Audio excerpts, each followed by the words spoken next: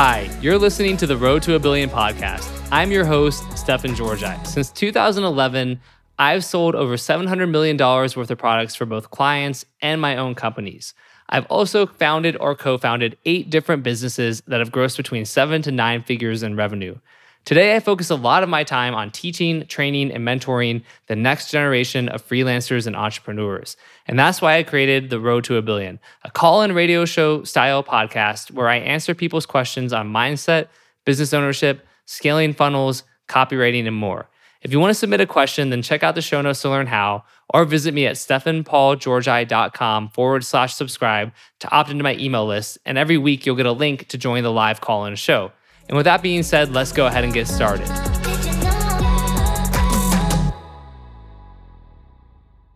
Hey, you're listening to the Road to a Billion podcast. I'm your host, Stefan Georgi, and I'm glad to have you with me here today on this special bonus edition. The Road to a Billion is a call-in radio show style podcast where you can ask myself and my guests questions about freelancing, copywriting, entrepreneurship, mindset, scaling, relationships, money, and really pretty much anything. The reason for the name The Road to a Billion is twofold. One is because I have sold around $1 billion worth of stuff now with both with my own products and brands and for clients, honestly more so for the clients, but either way. And also the goal is to make an impact in the lives of 1 billion people over the next 10 years. So we'll start taking calls in about 30 minutes from now. And when we do that, you'll be able to put questions into Zoom in the Q&A section, and myself and my guests will answer some of them. And those will be moderated by my great friend, Ed Ray, who is our co-host. Ed, do you want to go ahead and say hello and introduce yourself to everybody here? Hey, what's up, everyone? My name is Ed Ray, and I help people grow their businesses without sacrificing their voice or their integrity. Perfect. Thank you, Ed. And in addition to Ed, we have an awesome guest today, who is the legendary Mr. Craig Clemens. So I'm going to read Craig's bio off a bit, but then we'll jump right into it. For over 15 years, Craig Clemens has been an e-commerce innovator, brand storyteller, and visionary builder of category-leading brands. As a copywriter, he has run many of the biggest digital ad campaigns in history, generating hundreds of millions of video views and upwards of $1 billion in sales. Presently, Craig is co-founder of Golden Hippo, America's largest digitally native brand incubator, which under his leadership has become one of the fastest growing companies in the USA, scaling to an 800-person team across 5 offices with no outside investor capital. Prior to Golden Hippo, Craig founded Breakthrough Media, a digital advertising company which reached $3 million in annual revenues with just 3 employees. He's been in online e-commerce since 2003 as a copywriter and also is a philanthropist as well. Craig and his wife, Sarah, are longtime well members of Charity Water. They funded over 1,200 cleft lip surgeries through a partnership with the Smile Train and Beverly Hills MD. And they have built education centers in Guatemala, Kenya, through partnerships with the Unstoppable Foundation and Pencils of Promise. So Craig, thank you so much for joining me today. My pleasure. Long time coming. I know, I'm stoked. I'm really excited. I know you're a very busy man, and it's just wonderful to have you on. So are you, you're in LA right now? Is that where you are? I am, yes. Excellent, cool. So Craig, I have a lot I want to cover, and I want to give people the opportunity to ask questions as well, but maybe we'll start in the beginning because it's so interesting. Golden Hippo is fairly well known in the world of digital marketing and e-commerce and direct response and all those different worlds. And but if we go way back, how did you first kind of discover the world of digital marketing, advertising, and more specifically, I guess, direct response marketing? Yeah, well, I started off as a telemarketer. I feel like I've told this story a lot, so I don't want to tell the whole saga again. But the short story is that I was dialing for dollars, interrupting people during their dinners, and when I was doing that, you have a script that you say to people when you call them, and I would write these scripts for myself to use, and they would work. And then other people in the company would steal them and use them to sell their folks on the phone, and that made me angry, but. I guess it was a compliment to the scripts. Yeah, exactly. I was getting swiped. Someone said in the comments. Never stops. Yeah, it really does. So that was interesting. And then I was bouncing from one dead end telemarketing job to another. I was really fortunate. I met Eben Pagan through a friend, and he had just started Double Your Dating, which a lot of people know. And I convinced him to hire me. And I go on his website, and he's got this long form sales letter talking to men about how, reading this ebook is going to help you get dates and find a girlfriend and, all the other fun stuff. And I realized that what he had there was the same type of thing I'd been working my ass off, making 200 calls a day to pitch to people. And here he just put it up on a webpage and was sending thousands of people to it a day. And the conversion rate wasn't quite as high, but you didn't have to interrupt anybody during dinner and have them tell you to fuck off. So it was pretty appealing to see the power of salesmanship leveraged. So I went and started working for him. I actually didn't start working as a copywriter, though. I was doing customer support at first and managed the affiliate program. I bought some of the online media. I was contacting other website owners to trade links. If people are old school in internet marketing, you'll remember that if you had inbound links, it would make your site rank higher in Google. So, that was one of the other things I did. And I didn't start writing copy there probably 2 years down the line, but he had introduced me to Gary Halbert, and I was reading Gary Halbert's newsletters, and I loved Gary's newsletters. And I was living in San Diego, and I was throwing parties. And when I would throw an invite up to a party, I would type it in Gary Halbert's style. And I started to get a lot of people enjoying my party invites, and a lot of people would show up to the parties too. So that got me excited about the idea of writing copy myself. And then Evan gave me a shot writing bullets. So bullets aren't as much of a thing today as they used to be. But if you remember long form static sales letters, most of those will have a bullet section with the teaser lines in there. And he had me start with the bullets. And I'd sit in the back of the room during the seminars that he'd do, so for example, like Meeting Women Online would be a seminar he'd do for a weekend, and we'd be making a course called Meeting Women Online. And I'd sit in the back and I'd write down the concepts, and then I'd try to shape them into bullets. So he'd talk about, what your profile should say. And I'd find, the 3 words to add to your profile that double the amount of responses you'll get to your emails, things like that. So I'd try to take his big concepts, turn them into bullets. And I remember the first seminar I did, it was Meeting Women Online. I wrote this 3 pages of bullets, and I was supposed to send them to Eben. And I thought, before I send them to Eben, I'm going to send them to our CEO of the company, this guy named Rob, and ask him which were his favorites so I could cut out the crappy ones. And I sent them to Rob, and he wrote me an email back, and I was all excited to open it up and see what his favorite bullets are. And it said, Craig, to be honest, I don't really like any of these bullets. Can we talk on the phone? And I talked on the phone. This guy wasn't even a copywriter, but he told me how crappy my bullets were and how unappealing and, not catchy. But, I went back and I rewrote. And then I started looking at John Carlton's sales letters and Yannick Silver's sales letters.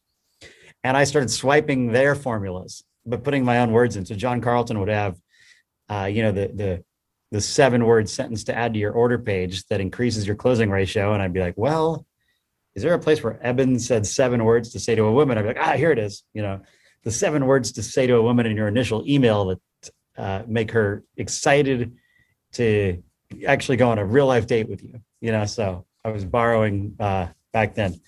And yeah, that's how it all started. And I think these kids today, not starting with bullets, you miss a big chunk of the learning, because the bullets teach you how to write very concise. They teach you how to cut out the crap.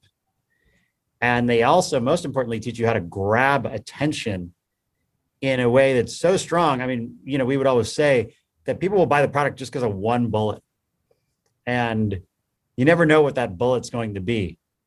I think Gary Halbert has this famous story. I'm probably going to butcher this, but something like he put out this some health course or something like that. And one of the bullets said like legal cocaine, make it in your own home or something like that. And that ended up being the reason everyone was buying it.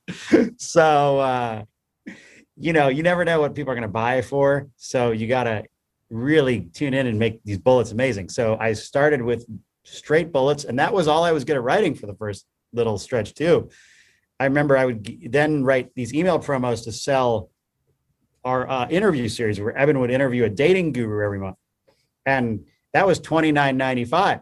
See, you kids today got it easy. Podcasts are free. Back then, you had to pay $29.95 to get one interview from someone. And that was quite a business, actually, too, reoccurring revenue. So I would write the email that would sell that every month to our existing dating list. And I would just listen to those interviews, and I just come up with the best, 10 to 15 bullets. And the email would be really simple. It'd be like, hey, I just interviewed a fascinating dating expert, but what's more interesting is what he shared. Here's what you're going to learn. And I just put the zingers in there, and that would get people to sign up for the interview series. So I think bullets are super critical. And now people go straight to video sales letters, and you don't get that because there's not as many bullets in video sales letters. In fact, there's sometimes zero. And they, while they don't have bullets, in another sense, everything is a bullet. If you're writing good copy, every single sentence should have the purpose of making the person that's reading it or viewing it super damn intrigued to feel the effects of your product. Every single one needs to have a purpose, I mean, yeah, there's some setups and things like that, but that's what bullets teach you. So when I train writers, I tell them, hey, go write a ton of bullets for, whatever this is. Even though you might not use them, even though you might not put them in your video, it'll give you some hooks that you can use in your close. You can use it in your opening. You can use it in the product copy, things like that.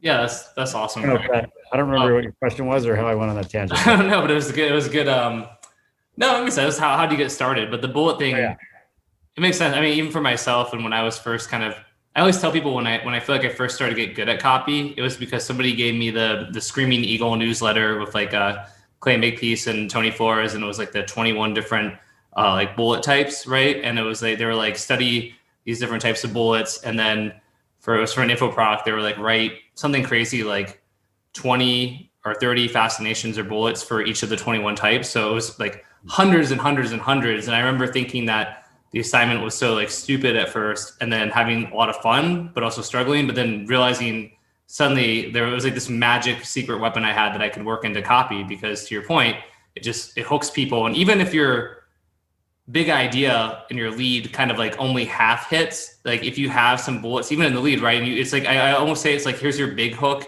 and then your fascinations and bullets are these little tiny hooks. And it's like, maybe the fish swims past that baited hook here, but then sees one of those other little tiny hooks that has one of your bullets, and they grab onto that one. That could be enough to pull them into the rest of the copy. And all the things I've ever read that you've written, you're really good at the curiosity element. Well said. I love the way you describe that, and that's so true. Thanks, man. Yeah, well, a question I guess as we move forward into creating Going Hippo and Gundry MD. I remember when those first Gundry MD offers kind of came out. It was funny because at first I was almost like jealous, because I'm like, well, it's really good copy, but he just he took an accomplished doctor and he made it so it's high production value, and then wrote it so that it could run on Facebook, and so and then of course it's doing really well, and then I had that moment of, right, cool, and who else did that? I was like, oh, nobody else did that. Craig did that, and the copy itself is excellent. The offers are great, the products are great, all of that. But I had to have my ego check for a minute, because it was almost such a good idea, and almost, I don't mean obvious in like an any way offensive way. It was such like a no-brainer to do what you did. It was so smart to do it. And it was the jealousy of like, I didn't think of it, nobody else thought of it, you did. So I'm curious, when as that came about, was it really intentional? Just like, let's create a high production value, high quality sort of brand with like a great doctor, that we're partnered with? Or how did you kind of conceive of Gundry MD and sort of the style that Going Hippo has become well known for? Well, yes, it was absolutely deliberate, and thanks for the compliments. When we started in this space, we saw two worlds divided. We saw the nicely branded supplements that you would see at GNC or Vitamin Shop, that had no online marketing. And then you'd see the white bottle that someone wrote the name on, and had great marketing, but it was also greatly aggressive marketing for what was in it. And we thought, wow, if this well-branded approach could be mixed with strong marketing principles, you're going to have a huge advantage over the people in GNC because they don't know any of this.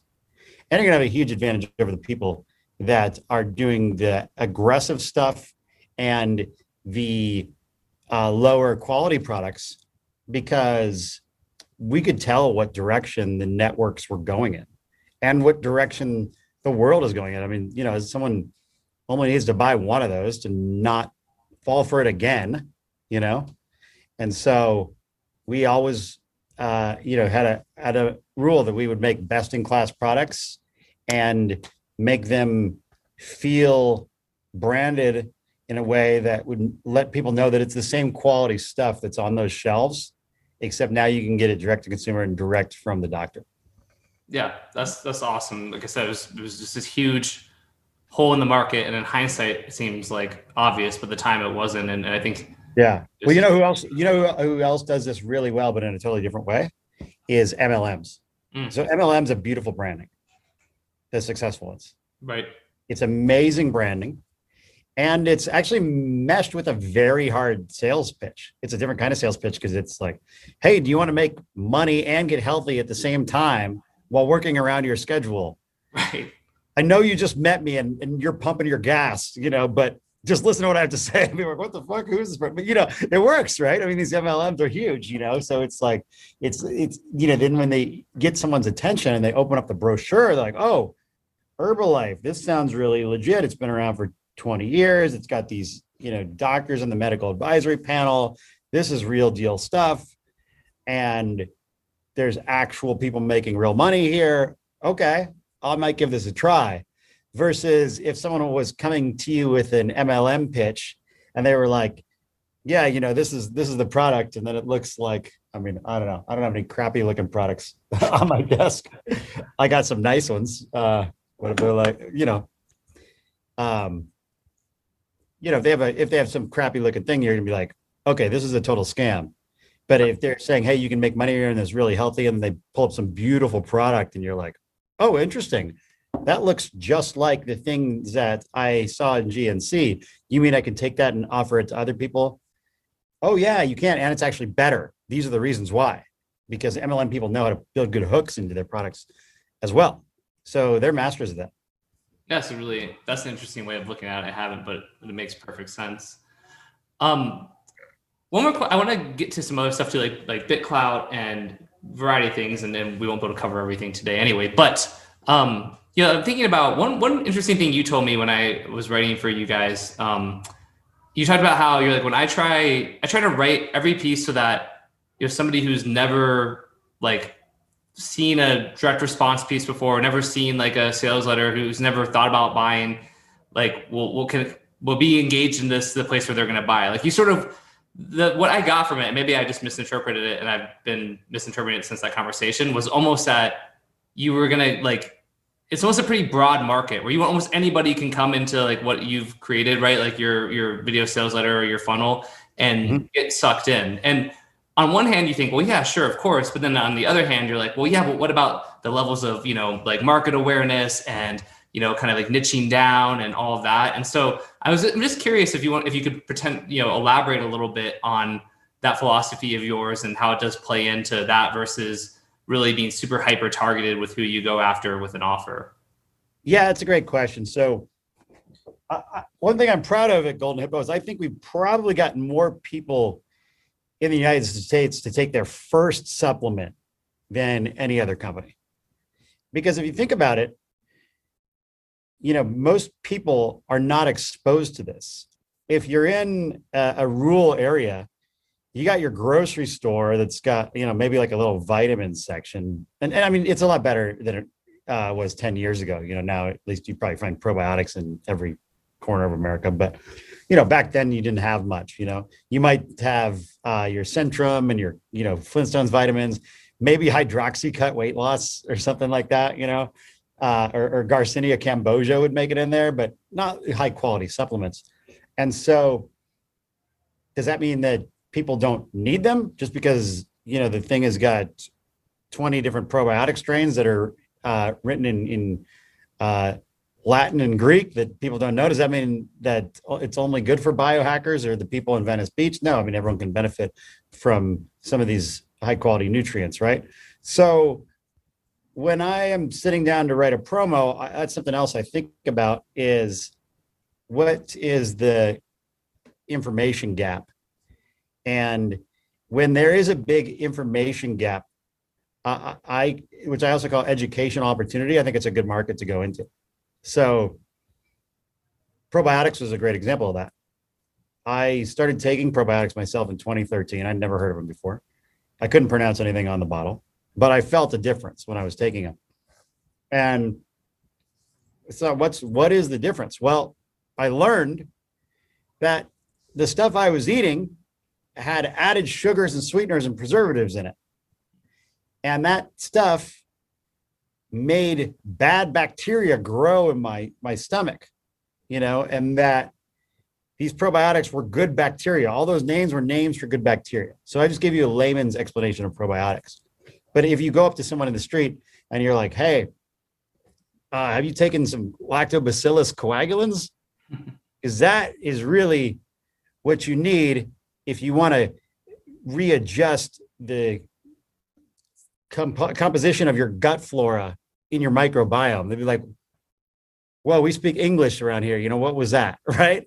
So that's the same thing you're saying, but you gotta meet the market where it's at. So when we got in the probiotics market, most people didn't know what probiotics were. And so that was something that we would try to do. And the banners at the time would say things like the root of all stomach problems was a good one because everyone can relate to a stomach problem. Right. And then, as most people I'm sure listening know, we were very early in probiotics. We were one of the biggest sellers of probiotics in the world and definitely in the United States in 2014 and up on the next few years. And there was a movement going on. So there was things like Kavita soda, which had probiotics in it. All the yogurt companies were advertising probiotic benefits. People were educated. And so now you can walk down the street and most people know what a microbiome is. Most people know what probiotics are. So a few years later, a banner we were using says, doctor says, throw your probiotics away. And people are like, oh, interesting. You got all this stuff that's saying the probiotics are great for you. And then this one was now, in 2017, meeting the market where it's at now, where everyone is hearing about these probiotics. And this doctor's saying something different, so it's all about meeting the market where the market is. And to be able to do that, I think you got to pay attention to what's going on. So I never stop reading ads. Every 6 months I buy a Cosmopolitan magazine and a Women's World, and I read it cover to cover. I don't read all the articles. Well, sometimes I'll read the hot sex tips and things like that.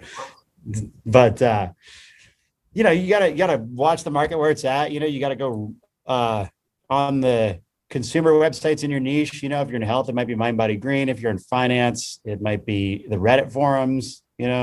Or Seeking Alpha, or whatever it is. So you gotta know what the market is familiar with, what's basic knowledge, and what's advanced knowledge. And if something's advanced, you got to learn how to speak to them at a basic level to convey that message. And this is exactly the same thing, but being more granular on how you speak to someone. I always love the story of how Gary Halbert in his lectures would say you have to write at a 6th grade reading level. And I'm sure everyone's heard that, and you can now use plenty of tools to see what level your writing's at. But the thing I love about this story is that back in Gary's day, there was no tools. It was just you guessing if it was a 6th grade reading level.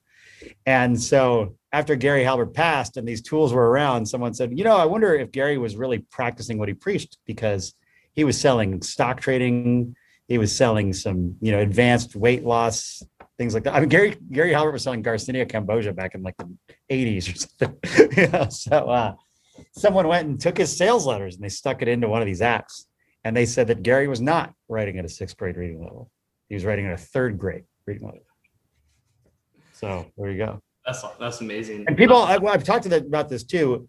So, it sounds like we're going to talk about BitClout at some point. I talked to a BitClout developer the other day who is building a project on the platform, and I was reading his white paper, which is super intense crypto DeFi stuff that I can't even understand.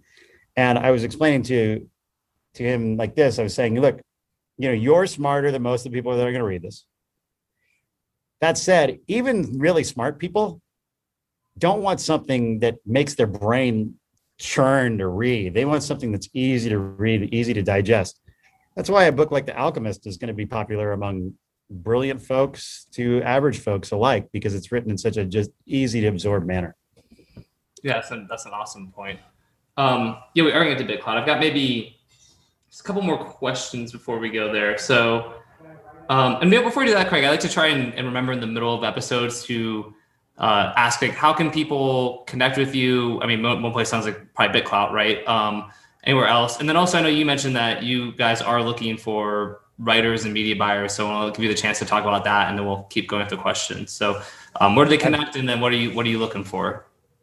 Yeah, so we are actively hiring writers and media buyers at Golden Hippo.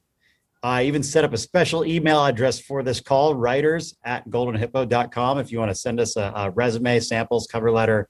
We're a professional organization. So, while we appreciate the personalized sales letters, I got to show you some of the stuff I get, man. It's amazing. Where is this?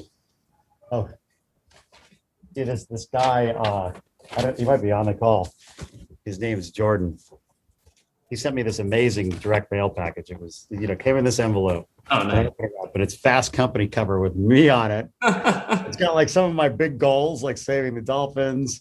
It's got like the little handwritten tag, and then it had the sales letter, yours free, emails for Golden Hippo to test. I love this stuff. Don't get me wrong. But at the same time, when it was time for me to introduce this gentleman to my copy chief, I said, okay, also include your resume and a proper cover letter, because this is a serious environment here, and you learn skills not just on how to write kick-ass copy, but how to be a kick-ass business person at this company. So yeah, we're hiring for writers and media buyers right now, and it's an exciting time. The company's growing fast. It was one of those weird things last year, COVID hit, and you almost feel guilty talking about it, but I mean, the world is home. They're watching videos and they're thinking about health. So we had tremendous growth over the last year, and this year we're up a little bit as well. And so we're looking for great people to bring onto our team. And I think we have the world's best training program for writers, where you get paid as you train. And we have some studs and studettes on our team that are writing the most successful promos on the internet. And also the cool thing about Golden Hippo is when you write something good, it's going to get seen by millions of people, which was a challenge with some of the people I've mentored that aren't quite ready, that, they write something, no one can see it, and that was something I was very fortunate when I worked for Eben. Is my first piece of copy. Well, it took 6 months before I wrote something that he would mail out to the email list, because I had to get good. But when I did write something good enough, it went out to 1 million people, so that's great, because you can actually get data quickly. So yeah, please, writers@goldenhippo.com, come join us, media buyers too. And it's an environment where you really will sharpen your knife and kick some butt. Yeah, that's amazing. It's an awesome opportunity for for writers, for media buyers. And when we do the replay on YouTube, put it up on iTunes, all of that, we'll make sure that it is linked in there as well, so that you, again, for people who are watching now or are going to watch, I would not miss that. Do they need to move to LA, Craig? Oh man, such a great question. It's a debate right now. Yeah. It is a debate, because we were so firm on come to the office up until COVID. And now we're thinking about these policies and what it's going to look like in the future. We don't have a firm answer yet. I'd say definitely send in an application if you're interested. I think the world's changing, so not sure, but we'd love to hear applications and meet people from all over the place. So yeah, let us know. I have to be protective of my time these days, because we're just doing a lot of new partnerships and exciting things. I think people know we have Tony Horton as one of our brand partners now, Dr. Gundry, of course. Oh man, can I say this person? I guess I'll say it. I don't know if I'm supposed to say this. but we're doing a survival brand with Chuck Norris. Oh, nice. That is amazing. Yeah. So that's really exciting. So I do a lot of these partnerships and deal with the people. The chat's blowing up. I love it. Chuck Norris. So, everything else. we're so pumped for that. But I got to be selective with my time. But I do mentor the people that work at Golden Hippo. I hands-on personally go over their copy and work with them because, I remember where I was. It's been almost 20 years now, and I want to create the next group of A-list copywriters. And as Stefan, as there's only like 5 of us or something in the whole world, and I think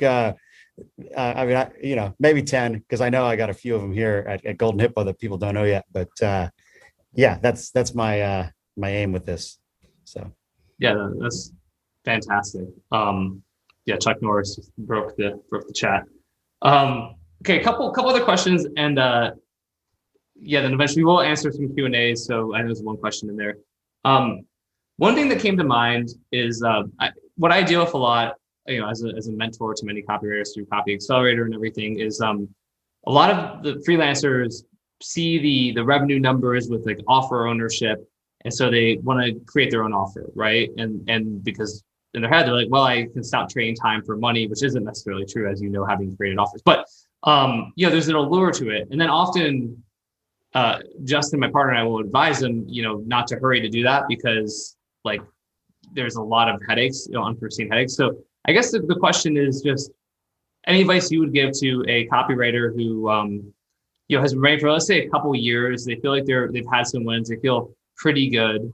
They don't think they're the best in the world, but they feel solid. And then they're tempted to create their own offer, like saying that, the health space or really whatever, but especially the health space, since you're in that space and that's where a lot of these writers want to go. What kind of advice would you give to them? That's a great question. So as you'd be better to answer this question than I would. I'd be curious to get your take, because I believe you either currently have an offer or you recently had one. Did you step away from it or what's the latest? Yeah, I was partnered in one that there's a friend's health supplement company. He already had it. They were at 5 million a year revenue. I helped them get to 20 million, but then I did step away. And the reasons why on my end were, it wasn't we use we use real people and it was real stories, but it was a little bit of aggressive stuff that I was I don't know if I really want to be doing this. But also, transparently, that was the catalyst that made me do it. But beyond that, it was also I just wasn't. There's a lot of headaches, right, to the point I made and stuff that I was I don't know if I really want to be dealing with. I don't need to be doing this. I'm not that passionate about it. I don't want to, have to just all this crap of merchant accounts and, just all the stuff that goes into it. So yeah, that's why some of the reasons I stepped away from it. Yeah. So, I'm fortunate. I have business partners that are really good at that. Right. I'm not. I almost wrote a book called Notrepreneur because I'm just not an entrepreneur. I'm a writer and a marketer, So if it was me running all that stuff, the company would have failed a long time ago. And we also had a huge advantage. We started Golden Hippo in 2009, 2010, so we've been building out these systems, So, I've got 30 video editors or something, 20 or 30 media buyers, 20 copywriters. And that's what it takes. And the ROIs are not what they used to be. So we're more about scale now than we are those quick profits. And the people that I do see that are able to edge something out where it makes money, it's typically like you described, where they're running something super aggressive that they can run for a year or so, and then it'll get banned or slapped or just burn out. And then they have to go back to square one and start something new.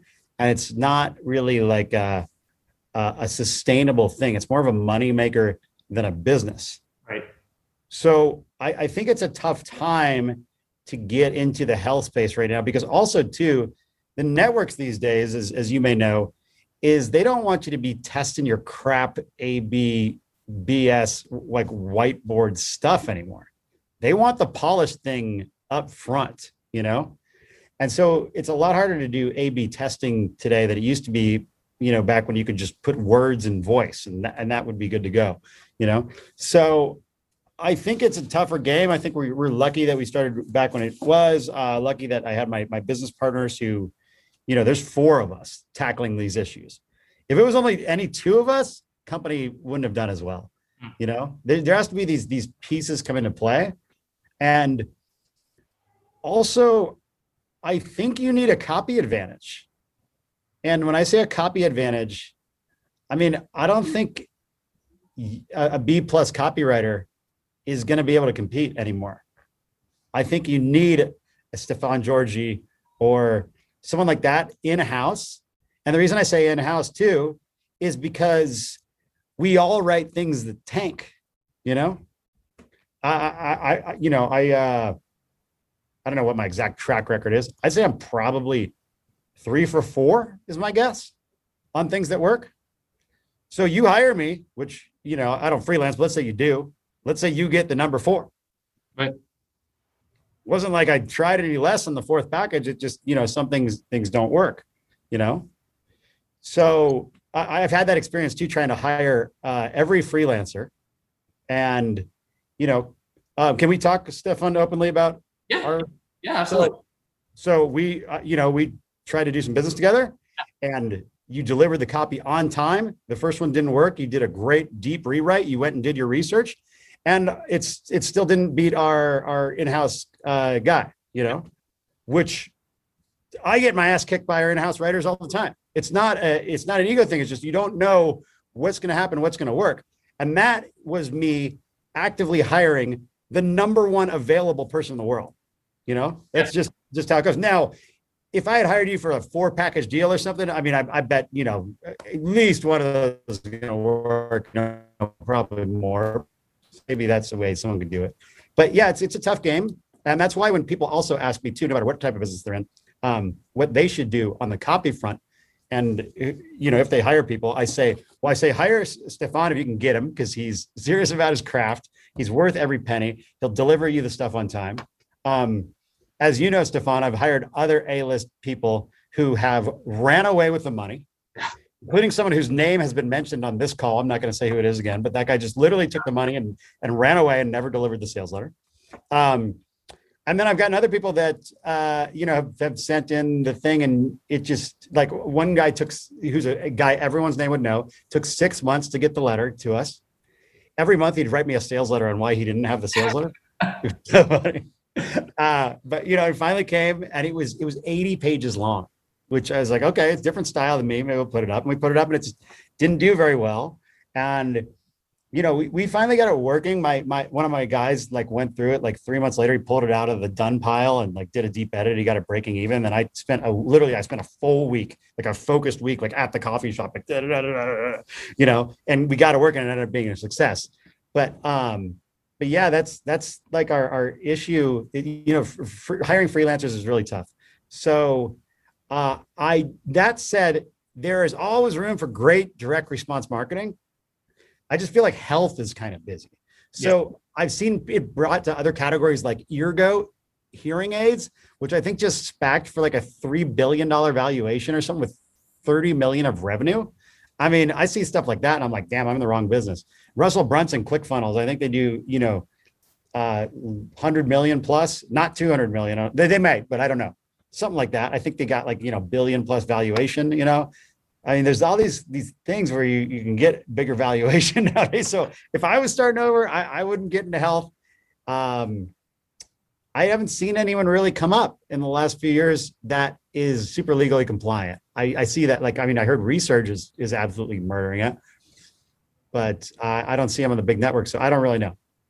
Yeah, no, I think we won't go too down the path of Research, but yeah, I think V-Shred is a good one that's come up. V-Shred one example, but yeah, overall I agree. I mean, G Plans has done decently well, but to your point, it is true. It's if you want to play the cash grab game for a year, and your model is you launch these things, you make money for a year, you sort of sleep uneasily at night because you're worried about your dubious claims, and then the offer shuts down, or you get a letter from a legal agency, or traffic dies out, or whatever it is, and you try it again. It's very exhausting to do that, but it's very resource intensive to build a large health brand, right? You guys have done it with your partners. And funnily enough, V-Shred, Vince is the spokesperson, Nick's the CEO, but then you've got Kevin, who's basically running a massive team of media buyers, and you've got Roger, who's their CTO, doing all this tech stuff, and they've got, just like you guys, a very large team. And so for like this sort of solopreneur who then wants to start an offer and make a lot of money, like, yeah, health is a really challenging one. And I mean, dude, like Jason Gutasi, I don't know if you know Jason or not, great guy, good media buyer. He ran a lot of traffic for me back in the day. And he has a really successful children's publishing book company now. And one of the reasons he did that was because he's got so tired of Facebook telling him no to everything that he was like, well, what can I do that Facebook's just not going to have an issue with? And he was like, children's books. Like Facebook is just not going to get for running children's books. And he's built into like a really healthy 8-figure business. And they sell more books than, best-selling author. Oh yeah, it's really awesome. He's a great guy. I don't know if you've never met, if you ever wanted to intro him, a really smart guy. And they're doing awesome stuff. But yeah, I think that's great advice, Craig. Yeah, I mean, I always get the calls later. Like, hey, Craig, do you want to buy this offer that we had that used to be doing great volume and it's kicked off all the networks? Maybe you can use your connections to get it back on, So yeah. Yeah. Okay, I want to go to BitCloud. Maybe one last question for you before we go to BitCloud, which is, I guess so speaking of that, because we talked about it health specifically, but in 2021. What is the place for sort of like DR and like long form? Because I'm looking at a lot of eCom stuff that incorporates DR elements, and part of me feels like, oh, I want to go play there. Like there's these people that their offers are converting at like 30% with like 3% with like an $80 AOV, but they're at a decent amount of scale on Facebook and YouTube and whatever. And I'm like, well, I could come in and I think I could probably get them to 4 or 5%. I could probably get the AOV up to 120 and stuff like that. But then there's issues of e-commerce. I just want to make sure. Are you talking about like people selling pans and clothing and stuff like that? Or e-com, what do you? Definitely health stuff, but even gadgets, like interesting, different like consumer products. Yeah, mostly when I talk about e-com, so sometimes it is like supplement companies. Like we were just looking at one for Copy Starter today that one of our writers is working on. It's like an eczema cream. And it was like, they're like basically 3% across the board with an $80 AOV.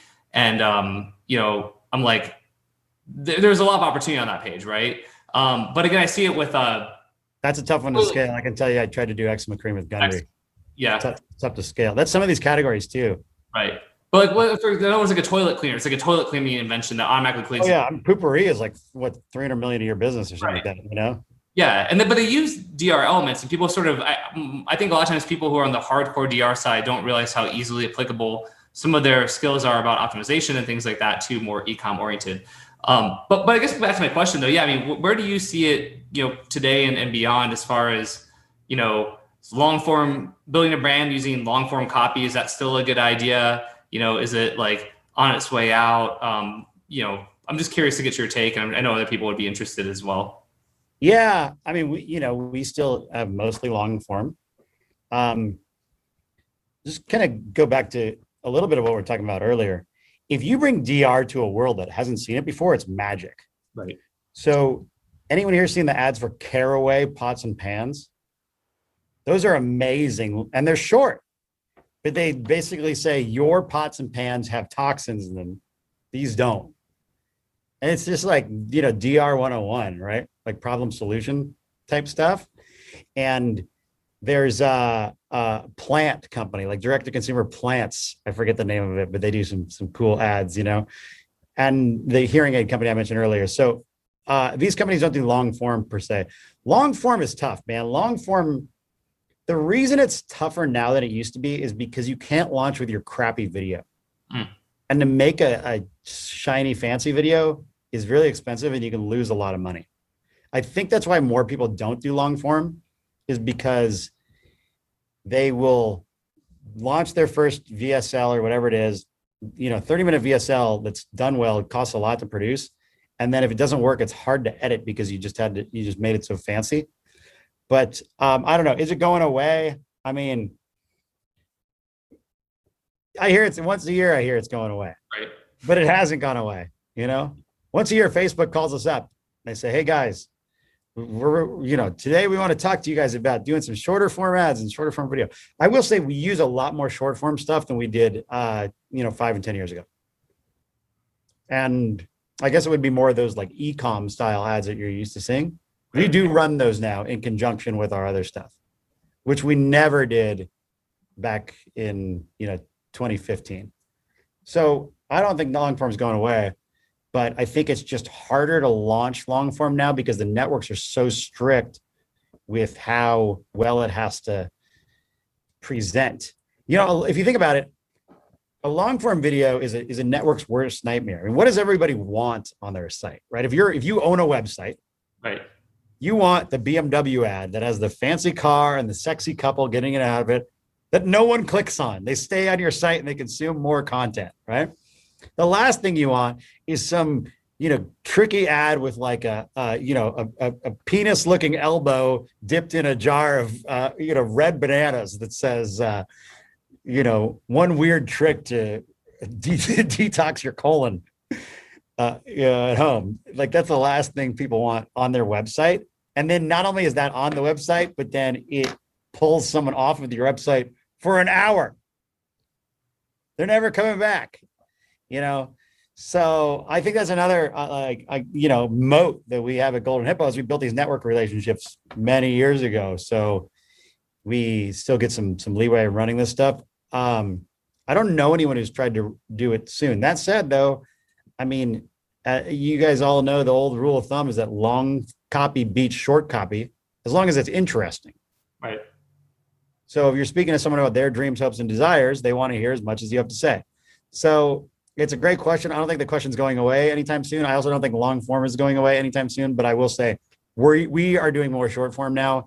And man, seeing some of the traction that these Amazon businesses are getting is really blowing my mind. Yeah. Like Smarty Pants Vitamins just had a big exit to Unilever. I don't remember their, I only heard speculation on what their numbers were, but it was, mid 8 figures or something like that on Amazon. Kids Vitamins.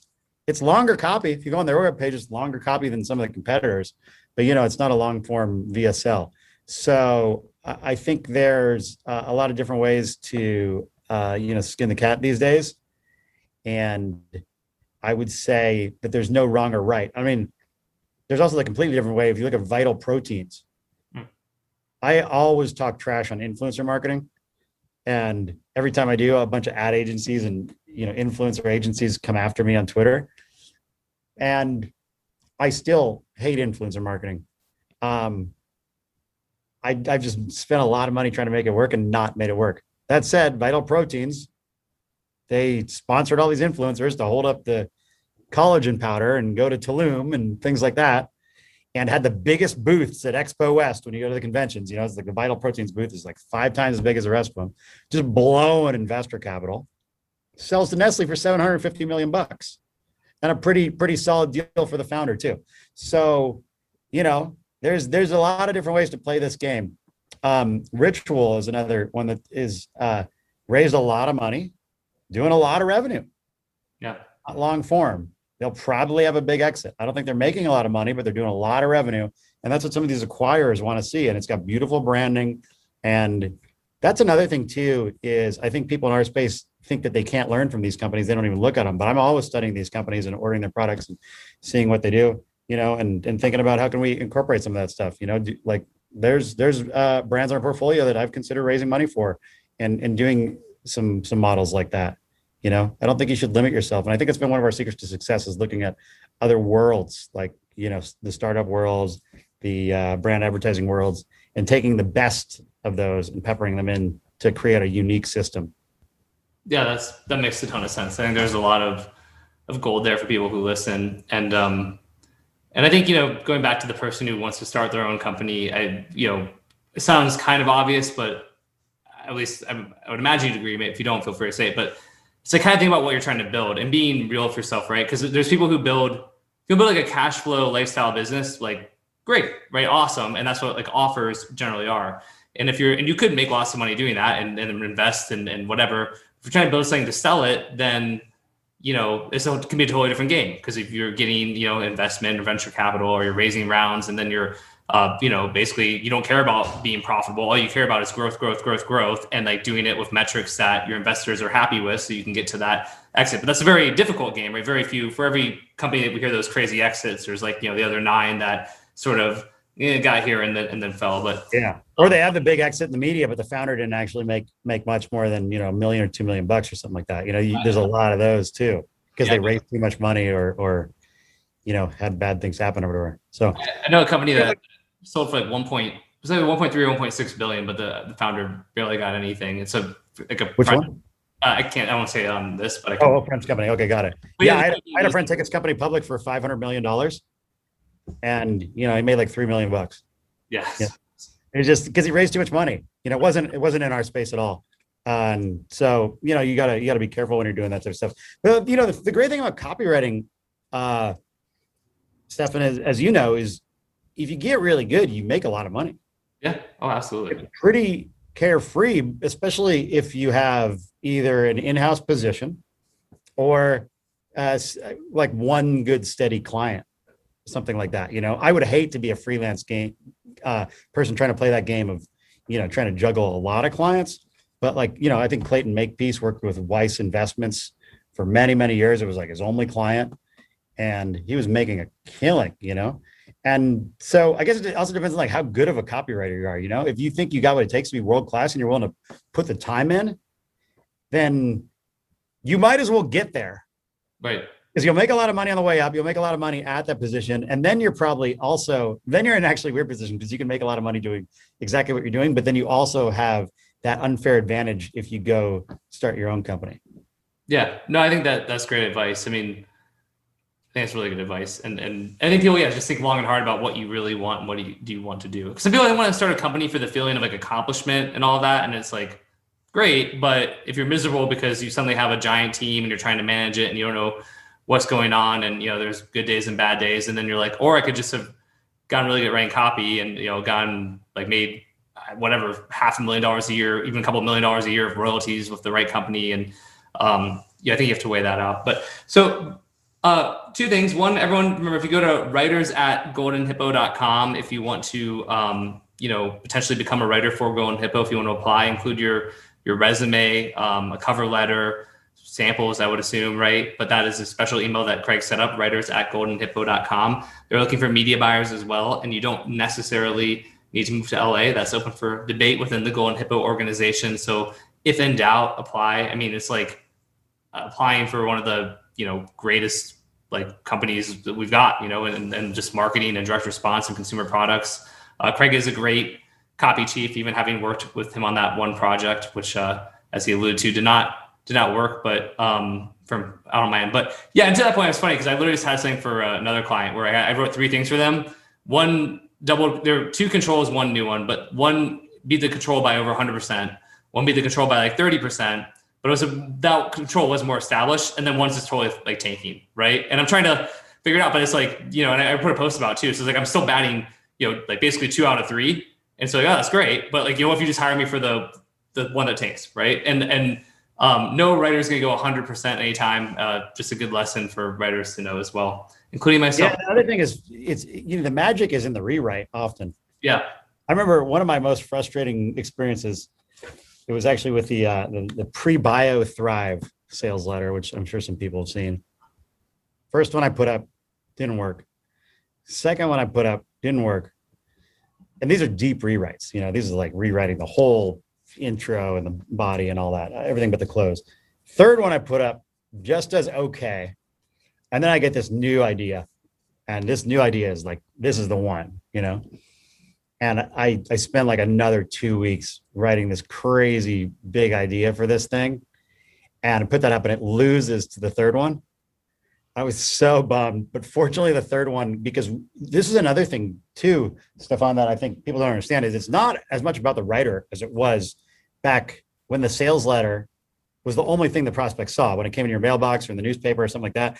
Now the media buyer is a critical part of the puzzle. So my third draft of this thing, our amazing media team was tweaking and tuning and doing their thing along with our amazing video editors and split testing different video and, different types of buttons on the page and colors and, headlines and all this stuff. And they got my third draft working really well. But, that's the writer's life. You never know what's going to work, and even the things that you're most excited about can totally tank. Oh man, I wrote a letter for Dr. Gundry chocolates. I was so excited about this. It was the first supplement chocolate. It was a heart healthy chocolate. I knew how big of a market heart health was. And I poured my heart and soul into this letter. And that one just, I mean, I guess the good news is it just like tanked immediately. It was like, no, don't even bother rewriting this one. It was like made like 2 sales or something like that, off thousands of dollars. Yeah. Yeah, you just never know, man. Like it's true. Again, I think but it's good for a writer. I mean, again, because writers, we're fragile, right? Especially if you're when you're earlier on in your career, and because I think all good writers and like A-list writers, you learn that lesson. So then you're like, you want everything to be a home run. Like I'm still pissed, right? When something doesn't smash it, I'm still like bummed about it. Because there's like pride and workmanship, and if you're excited about the idea, which you should be for anything you're writing. But you realize that that's part of the game too. And so, yeah, it's just important, I think, for younger writers to understand, like it doesn't mean like if you write something that you think is great and it doesn't go well, it doesn't mean that you're like a piece of shit, that you're a bad writer, that you're, any of that stuff. Like it just means it didn't work. I mean, if you write 30 things that all go live over like 3 years and none of them do good, and so for a really good client who has really dialed in media buying, then maybe you should consider a career change. But like, having like stuff that doesn't work, that's everybody. So Craig, one last question for me, and I think we just have one question in the Q&A, which you guys all fucked up by not asking more questions. You literally had Craig Clemens on the call, but now we don't have time for a ton of them. But BitClout, I mean, like I was like heard about it. I was just at the 100 Million Mastermind, and like, Dan Fleischman's talking about it, and he's like, I promise you BitClout's gonna be important, and all these people are writing down BitClout. And I went through the website. I still haven't set mine up, and I need to. It's on my to-do list to do. I don't know if I'll do anything with it or not. I just want to have one. But I know you're on it. You're doing a lot with it. So can you explain to people who are watching, listening, or will watch or listen later on the replays? What is BitClout? Why is it important? And what are you doing on that platform? Sure. So BitClout is decentralized Twitter on the blockchain, and everyone has a coin. So when you create a profile, you have your own coin, which is kind of like an NFT for a person. If you know what an NFT is, they're calling this movement social tokens. And so unlike Twitter, where you post something out there and you get, random people on there, and maybe you got 10,000 followers, but you don't know who any of them are. On BitClout, you can have people who invest in your coin.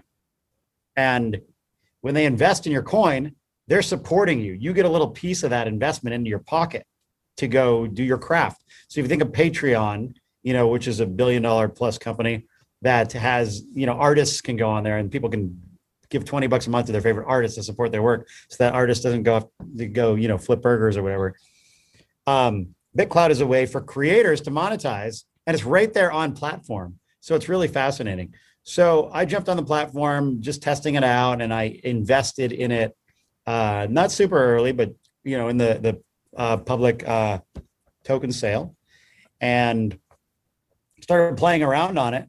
And I was just posting normal stuff. I was like posting some copywriting things on there and things like that.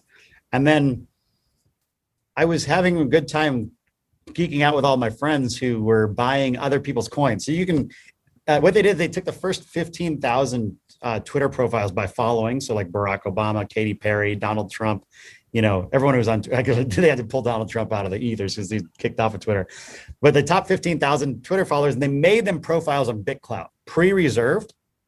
So squatters couldn't go and claim that name. So I couldn't go pretend to be Steve Aoki and have a fake, thing and take some of the coin money, right?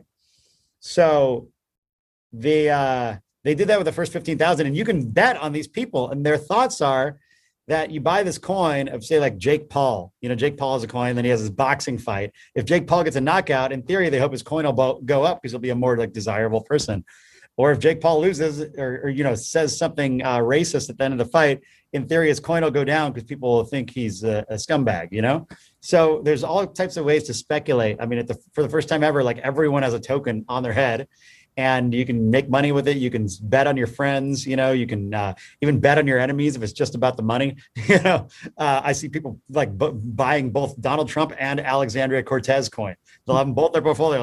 I don't care about political beliefs. I think both of these coins are going to appreciate as more people come on the platform. So I think it has something like, I don't know, a few tens of thousands of users, maybe 100,000, 200,000, something like that now, but it's growing really fast. And all Instagram influencers are getting on there because if you think about it, if you're an Instagram influencer, you usually got to like sign some brand deal and go hold up a jar of Vital Proteins or something to get paid, right? Here, people are just paying you because they like you. It's got that Patreon model. They're buying your token. And when they buy your token, you have something called the founder reward, and that's how much you decide to take yourself. So most people set that to 10%. So let's say Stefan buys 10 grand of my tokens. I get $1,000 immediately, and he's got 9 grand still riding in my coin. So if my coin price goes up from there, then later he might be able to sell that 9,000 and make a profit. And I actually did the first ever sponsored post on BitClout. I made an announcement that I was going to do the first sponsored post on my page. I randomly, even though I'm not a big social media guy, I became the biggest account on BitClout that is active. Elon Musk is still ahead of me. Naval Ravikant's still ahead of me, but of the accounts that are being used, I was the biggest. So I have the highest, almost the highest amount of followers besides the founder and all that.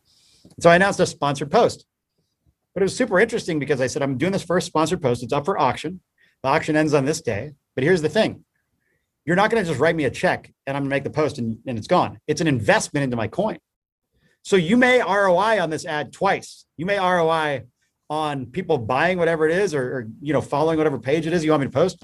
You might also ROI on holding my coin if you think it's going to go up. So super interesting model. And the dynamics here are fascinating. So I've been geeking out on that a lot. And yeah, I did. I had a 3-way tie for the sponsored post. Steph and I had 3 people tie at 90 grand each investment.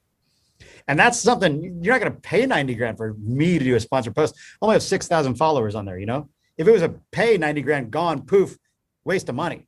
But you're also investing in me and it looks like I'm growing. So it might be an investment. And my founder rewards at 10%. I decided when I first started that I'm going to donate all that founder reward to charity. So I've raised like $1.5 million in a month for charity water and ocean conservation just in founder reward. It's insane.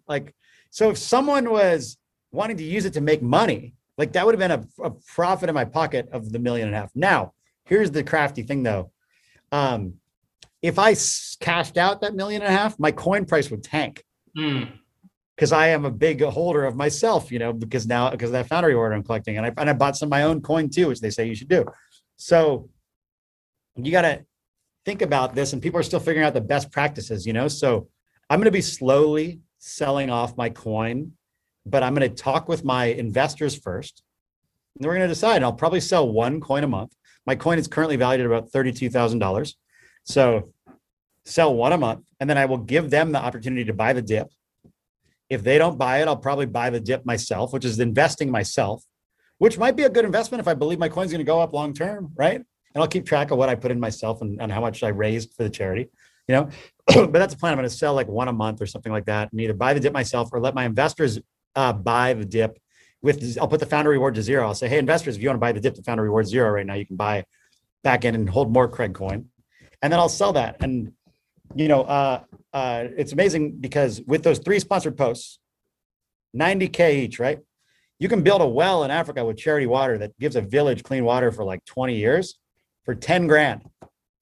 And so founder reward, I made 9 grand on each of the sponsored posts. So I'm throwing in another 3 grand on top. So it'll be 30 grand. So we're going to build 3 wells in Africa. Uganda, actually, we already picked the country and they're already getting going. I think they're going to be drilled in July. All because of BitClout, this sponsored post thing. So it's a lot of fun because the platform's brand new. So me announcing a sponsored post in there was a big deal because there had never been none of there before. And then it was a big deal because it was like, whoa, is it going to ROI because of the views, or is it going to ROI because it's an investment? Maybe both. So there's all kinds of interesting things. I also bid on someone else. They did the first ever physical sponsored post, and I won this. This guy is the owner of the Israeli soccer team. I forget the name of the team, but I bid on it. It was a $15,000 investment into his coin. And they put up Craig $, which is the sign for my token in the game, in the football game. It was in the stadium, and they showed pictures and things like that. I don't think that ROI'd, but I probably maybe ROI on this guy's token because he's using the platform creatively. So I see this guy doing creative things. I think, oh, I put 15,000 in his coin. He's probably going to keep doing creative things, which will probably get more people to buy his coin later. So that'll probably be a good investment. So fascinating social dynamics. I love the platform. I'm just at Craig on there. And, I'm also doing a mastermind group on there. I don't host a paid mastermind group right now. It's been a decision for me because, there's a lot of fun that can be had meeting with great people like you guys do in the accelerator. You get to hang out with smart people all the time. And, cash flow is positive. The people who put in cash get a big ROI. Thought about it for a while, but I never did it because, just doing other things. But with this BitCloud thing, I was just jamming out with all my friends and investing on the platform so much in different creator coins. I thought, you know what? Why don't I invite my top 10 coin holders to be on the Zoom with me and my friends? And so I said, okay, you buy some of my coin. If you get my top 10, you can be on this private Zoom. And then I reached out to Jake Paul and got him to come on the Zoom. And so pretty soon it was a private Zoom with me, the top investors inside, and Jake Paul. So people started buying my coin like crazy. And that made my coin price go up. It was just like a basic mastermind group idea. So there's all kinds of things you can do on the platform. People are still figuring it out. Pamela Anderson is on there. If you're in her top holders, you get like a signed photo of her. Neil Strauss is on there. If you're in his top 10 holders, you get a signed book. There's all kinds of interesting things you can do on there. And it's been a lot of fun too. So check it out. It's you need some Bitcoin to play around on it. You can't put US dollars in it, but it's a lot of fun and definitely a sign of weird things to come when everyone has a price in their head. Yeah, that's crazy, man. I'm definitely gonna finish setting mine up after. But that's cool, man. That's cool that you're playing. Yeah, I just went to BitCloud too, and I saw it was like literally Elon Musk and like two other people, and then just like Craig. Well, here's something else that's happening now too. This is funny. So I've been up in that spot for like a week, and it was a big deal when I got up there. Just yesterday, one day, some guy rises up above me. And you're like, what's going on? What is this guy doing? He's not doing any sort of mastermind group. People are like, I didn't invest this guy's coin. Well, you can track everything on the blockchain, right? So he put $1 million into his own coin. Oh, wow. And then some other account that hasn't been active at all on the platform put in another $1 million into his account like today. And, that's a lot of money to inflate the coin price. So it's like, what's going on? And then you think about the future where Nike's going to come in and just pop 10 million bucks into their coin to be number one. Right. Because why not? That's not a lot of money to them. So wild. That's so interesting. Damn, man. Yeah, we are in a crazy time for sure. Cool. Okay, I want to be respectful of your time. Speaking of time, we did have some questions come in. Do you have 5 minutes if I rapid fire you? Let's go rapid fire. Okay, cool. So for everyone who put a question in, I'm gonna Ed, you want to read them off to Craig? I know, Ed, you've been silent. I appreciate you being here, and hopefully you're just enjoying. And I'm here listening, appreciating Craig's genius, man. That's all. Cool. Yeah, you want to read them off, and we'll let Craig just sort of tackle them. For sure. All right, Craig. What advice from Kieran? Craig, what advice do you have for new copywriters to help them get good? You mentioned studying bullets, but what else? I currently have one client I'm writing emails for, and I'm using the RMBC method to help write the emails, which is Stefan's method. I want to deliver the best email copy she's ever seen. So any advice you can give me to improve my copy helps.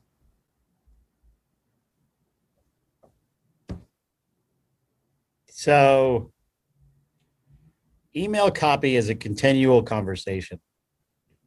And I think the best thing to do is, this is not rocket science or anything like that, but study the guys who are the best at that. So who I would say are like Frank Kern, Jeff Walker, Stefan and Justin for sure. I remember I got so mad when I forget which one of you guys launched the newsletter second. I think it was you, Stefan. I was like, now you bastard, now I got 2 compelling emails in my inbox every day. I got to read both of them.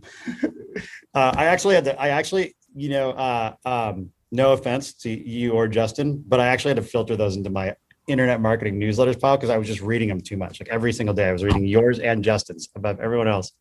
So that's why you haven't gotten a response from me in a while. Because I was also responding like at least once a week because it would just be so compelling, Yeah. So I would just, say study Stefan, Jeff Walker, Frank Kern. They're all great at that. That's awesome. By the way, Frank Kern also reads my emails and responds to me like all the time, which is funny because a lot of the best marketers out there love to read the other marketers and see what they're doing. It's like not like you're like become too cool for shit. You're like, you want to know what's going on. So flattered though that you. Cool. Ed, let's keep rapid firing. Beautiful. From Michael McGovern. Hey Craig, what should a direct response company look for in a partnership with a doctor? I think having someone who's easy to work with is very, very important and not something you would think about. In the beginning, I was looking for doctors with the best credentials and, the most well-spoken and, if they had celebrity patients or whatever. That was good. But some doctors are really tough to work with. Some doctors will not approve any sort of copy, you know, they'll take your copy and they'll rewrite it to sound like a textbook, and then it doesn't convert and they won't let you change it back. And so, you know, I would just say someone that's friendly, easy to work with, that you want to hang out with.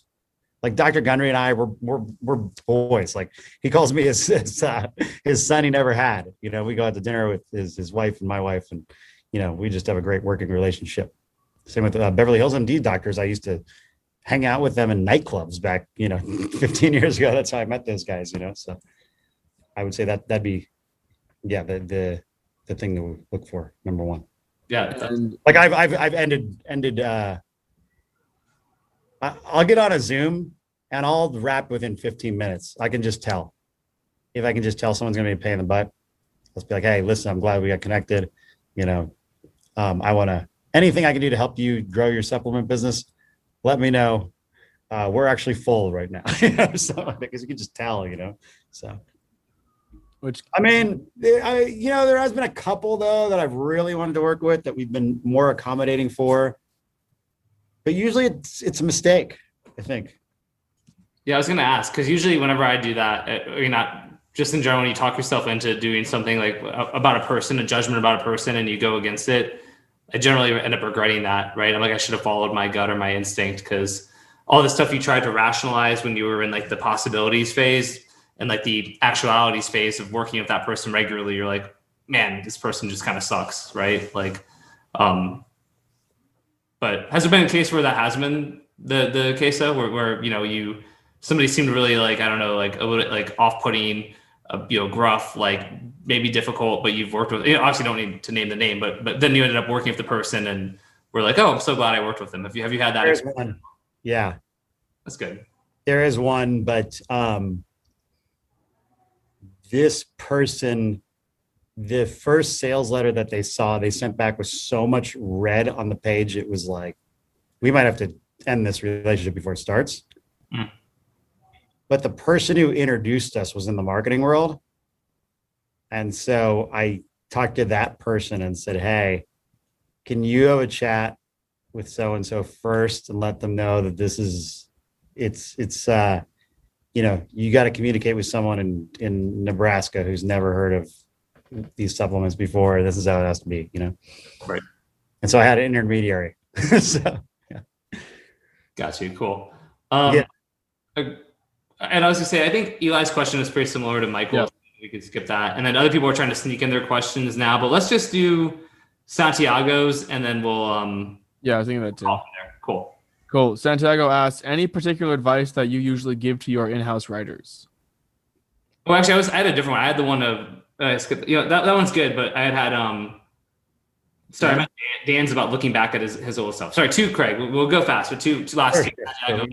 Yeah. Yeah, so in-house writers. You know, it's different every time.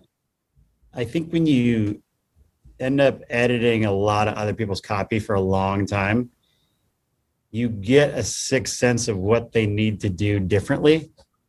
And so it is unique. I don't know if this is a good answer, but I looked at someone's copy last week and I said, look, your copy is strong in outlining points, but you're just not entertaining. You're not exciting. So for the next week, you're into sports, right? You're going to write a thing about the daily sporting events every day that you're really excited about. And that's what you're going to write. You're not going to think about selling people or anything like that. You're going to write about the daily sporting events. It's going to be like, if you consider it like a newsletter about sports that you're really pumped up about the MMA fight, something like that. You know, and I gave him that assignment for a week, not to write anything else, you know? So I know that probably helps zero, but it's different for every person. You know, some people are too exciting and making too many jokes and just aren't serious enough and don't sound like a serious doctor talking to someone about a serious problem. That's great. And I don't know. I generally see it on the side of too dull, not excited enough. Like people get into educator mode, which is we want to educate, but you want to educate while also entertaining, right? And but you're right. I've seen sometimes where it's just so like, it's like if you have a job interview with somebody and they're just cracking jokes and almost like saying personal things about you and trying to laugh about it, and you're like, this is like a little too much, it's a little overboard. Yeah. Another good exercise if you're too dull is think about your favorite movie, come with your favorite movie, and then write a sales letter on why it's the best movie ever made. That's great. Cool. Ed, do you want to do Dan's? Yeah, that's awesome. Last one here from Dan. If you were looking back at your old self, knowing what you know now, what would you tell yourself when you started your copywriting journey?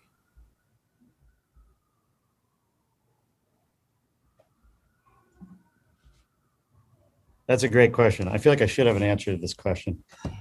I would say start writing copy sooner. Don't wait the 2 years. I mean, that was a good experience, but yes, go sooner. I've talked about this on other shows, but there's this pinnacle moment where, so I used to be a fuck off. Like I used to be a very bad procrastinator. There was multiple times when Eben would pull me aside and be like, look, I'm gonna have to fire you if you don't start putting out work like everyone else. And then he figured out how to actually bait me. And he said, look, if you write 10 pages of copy every day and you can do it for 6 months in a row, I'll make sure you're making $100,000 a year. And this is, back in 2005, where that was a ton of money to me. And, smoothies weren't $22. So $100,000 bought a lot more back then. And I did. And, had I done that sooner, I would have gotten better a lot faster. So there's a great book called Turning Pro. It's written by Stephen Pressfield. And it talks about this transition that you make from amateur to professional. It's a quick read. You could probably read it in a day or two. So I would say read that book and turn pro sooner. Because if you're going to do something, why half-ass it? I still could have been just as big of a party animal as I was back then. The wasted time wasn't not having a social life. It was just procrastinating and, refreshing MySpace, which was the social network at the time, and, just delaying work. But Turning Pro is a great book. And then he has another one called the War of Art on Beating Procrastination. Both of those are I think, must reads and will help you get serious with your craft. And yes, I did get to hang out with Tom from MySpace. And that was a pinnacle moment for me. Damn, that's going to be an open loop for if we ever have a part two. Someone mentioned that in the chat. Yeah. I know. No, that's good. I think he added me on Facebook a long time ago because you were Facebook friends with him and you and I became friends, and then he added me, and then I'm like, wait, is this actually Tom from and it was showing all his travel photography. I don't know if he's still on Facebook. This was a couple years back, but I remember being so starstruck. I'm like, Tom from MySpace. So the fact that you got to hang out with him. Well, he's the nicest guy. And this was in the heyday of MySpace too. So it was actually really cool. Oh shit. Yeah. Dude, that's awesome. Well, Craig, thank you so much for taking the time to join us, being so giving, sharing so much incredible information, insights about your story. For everyone who is watching, listening, or who will watch or listen on the replays on YouTube and on iTunes, Go and Hippo if you're a copywriter, writers at goandhippo.com to apply to write with Go and Hippo. And for media buyers, just on our website, there's a careers section. It's just, you just go to goldandhippo.com and there's a careers page. And that talks more about the copywriter positions as well. But I'd love to work with, some of the folks from your group one-on-one, Stefan, because the people who have been paying attention to your stuff, they're going to be light years ahead of everyone else that comes in. So it's really fun to work with those type of folks that have been studying the craft and are serious about becoming the best in the world, and your content is top notch and getting people, to really step their game up. So it's always fun to jam out with you, be a part of it. Cool. Well, yeah, thank you. I appreciate that. And Craig, any final words of advice, wisdom, asks, anything like that beyond? Craig Coin. I'm just kidding. Moon. What's funny though is Jake Paul. I heard him say in a video. He said they sell a lot of merch, right? Like sweaters and stuff. I heard they do like 10 million a year in merch. And one of his things that he says is always plug. And he's made it into a thing so he doesn't look like a salesperson. He says, always plug, always plug. Okay, it's time to plug. Merch, go buy my merch, But he makes it cool to be like always pitching. I thought that was a funny like meta marketing move. But yeah, last words I'll just say is that copywriting is the most powerful force on earth. It is words and messages that have created world wars and created world peace. You as a copywriter are a part of potential world change. You just got to decide how you're going to use it. Are you going to use it for good? Are you going to use it for evil? I think if you use it for good and you're helping people and giving value, then the value comes back to you very much so in return. And if you take the time to become the best in the world, you continue to use it to add value, you're going to become very valuable yourself, both in your bank account and on a status level, getting to meet people from projects that you're passionate about, whether it's, other businesses. I mean, like, the inbound I get these days is crazy, man. There was a guy I was helping run for mayor in New York. There's like, big businesses will call me up and be like, hey, we're launching a direct to consumer funnel for the first time ever, So it's really interesting because we feel like there's a lot of us here, but it's not. It's a really tight circle. And if you can get to the top of this game, the whole world is your playground. So you're in the right place with Stefan and Justin. Awesome. Thank you so much. So everyone, Craig Clemens, again, Craig, thank you. Really appreciate it. And Ed Ray, thank you to you as well for co-hosting and hanging out with us today. You got it. Thanks, guys. All right. Great to chat. All right. Talk soon. Bye. Bye. Cool. So that wraps up there. Everyone, just last notes, please make sure that you, if you watch on YouTube, that you smash the like button, leave a comment, let Craig and I know that you enjoyed everything. And if you listen on iTunes, make sure you leave a review, subscribe, all that good stuff. And we'll see everybody next time. Thank you all so much. All right, that's just about it for today. Before we finish though, let me share a little bit more about how you can stay in touch with me. I have a private email list where I share high-level tricks, strategies, and insights about copywriting, entrepreneurship, mindset, and more. In fact, often my podcasts are based on topics I first emailed out to my list weeks or even months earlier. So if you want to get brand new stuff from me every single day, go to stephanpaulgeorgi.com/subscribe. These emails are often upwards of 1,000 words, and I send them every day, so make sure you really can commit to engaging with me on that level. But as long as you can, and you should because I do drop a ton of value in these emails, go apply to join my list today. And again, the web address is stephanpaulgeorgi.com/subscribe. And in case you don't know how to spell my name, which is okay, it is STEFAN, Paul, and then my last name is Georgi, GEORGI.com. So stephanpaulgeorgi.com/subscribe, and I will see you in my email list.